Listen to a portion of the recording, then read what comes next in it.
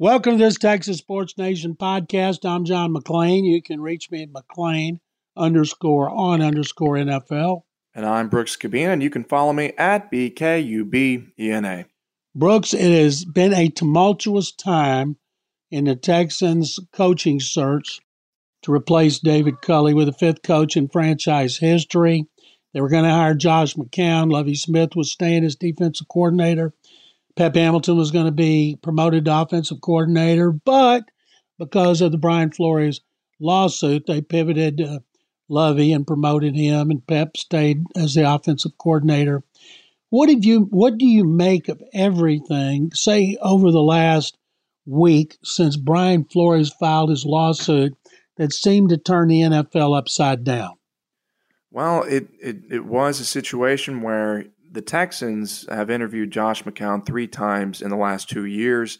That was based on his relationship and established friendship with Jack Easterby. And with them coming to this point where he was one of the 3 finalists, and if they had made that hire, it would have been scrutinized just because of Josh McCown's lack of coaching experience, both at the NFL and college. It would have been almost unprecedented in the league's history for that, and it would be for the Texans in normal circumstances.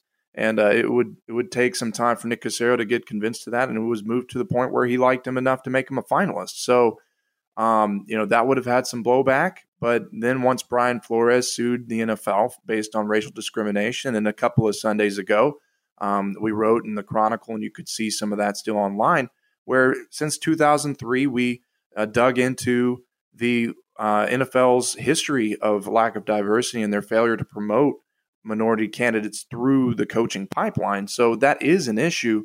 And Mike Tomlin, at the end of last season, when David Culley and Brian Flores was fired, was the only remaining black head coach in the NFL.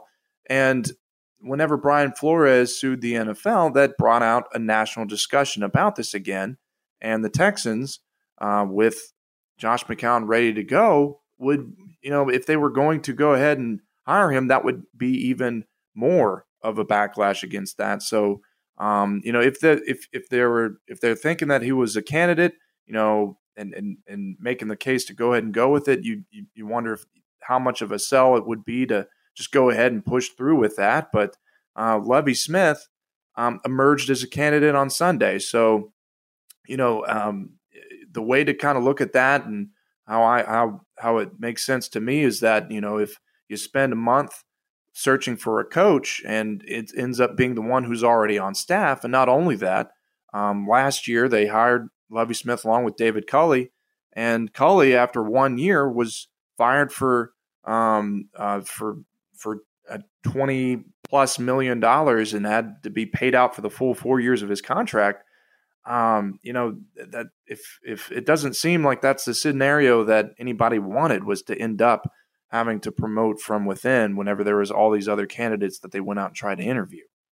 Brooks, I think the only plan they had was to hire McCown. As you mentioned earlier, Jack Easterby and he are very close. They bonded over the FCA. And if it wasn't for Brian Flores' lawsuit, he'd be the head coach here. One of the things they can't be accused of is age discrimination. They've gone from Romeo Crennel, 72, to David Culley when he's already 65. Lovie Smith is 63, so they've gotten younger every time. That means the next coach will probably be 61 in 2 or 3 years.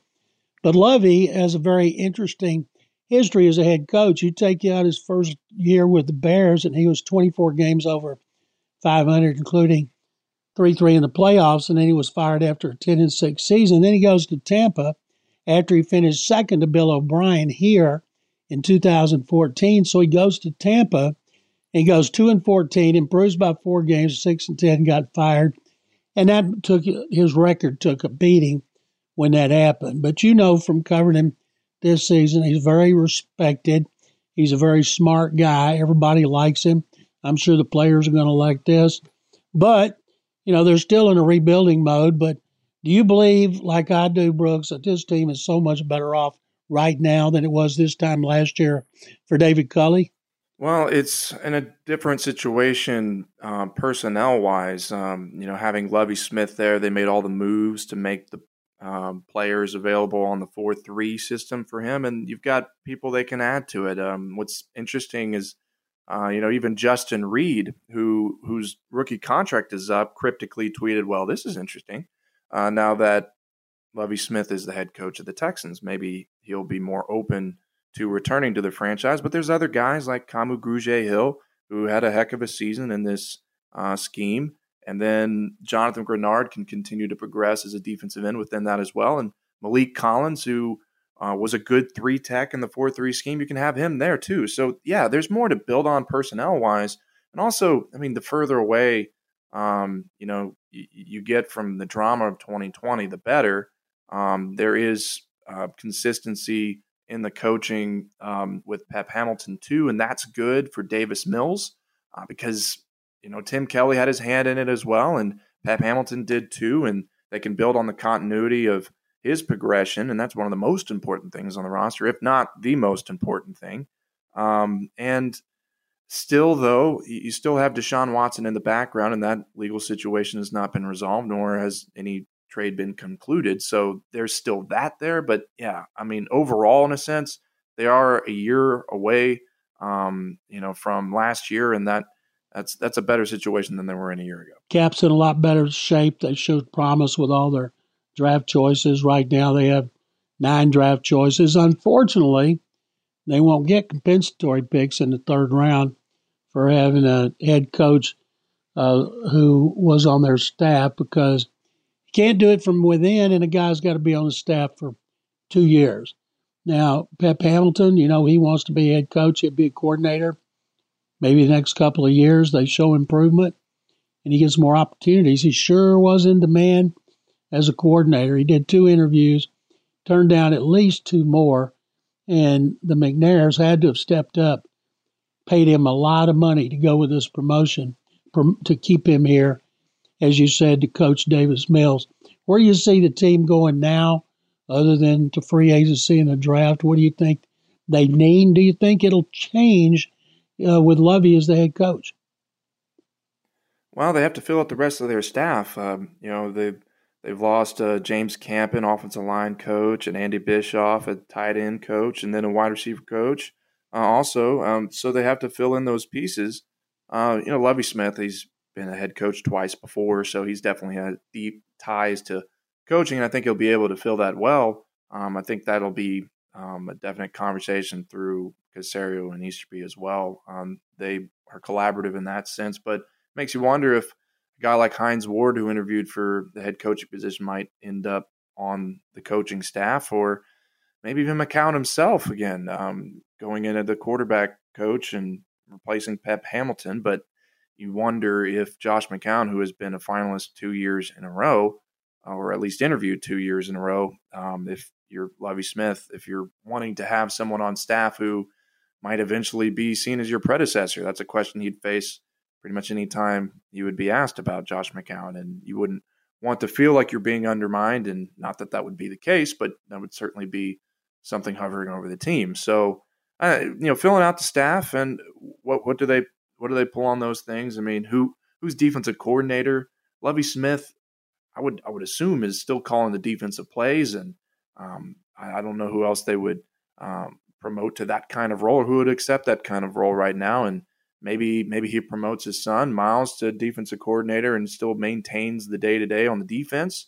That would be kind of my next look before they start going to free agency, because that'll dictate how they sign players, whether they'll be going along those ways. The other interesting thing is like, what offense is Pep Hamilton going to use? Is he going to stick with what the Texans were kind of running with, this run-oriented, maybe up-tempo blend towards the end of the year that started to work more, or are they going to start using a little bit more what he did with the Colts and previously?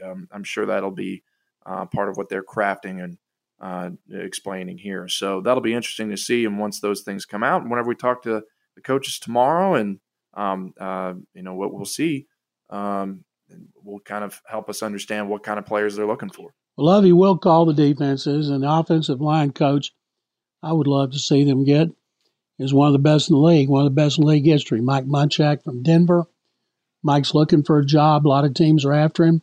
Lovie Smith should have called him the minute he knew he was going to get the head coaching job. I'm John McClain. You can reach me at McClain_on_NFL. And I'm Brooks Cabina, and you can find me at BKUBENA. Thank you very much for listening. Thank you for reading. And thank you for watching.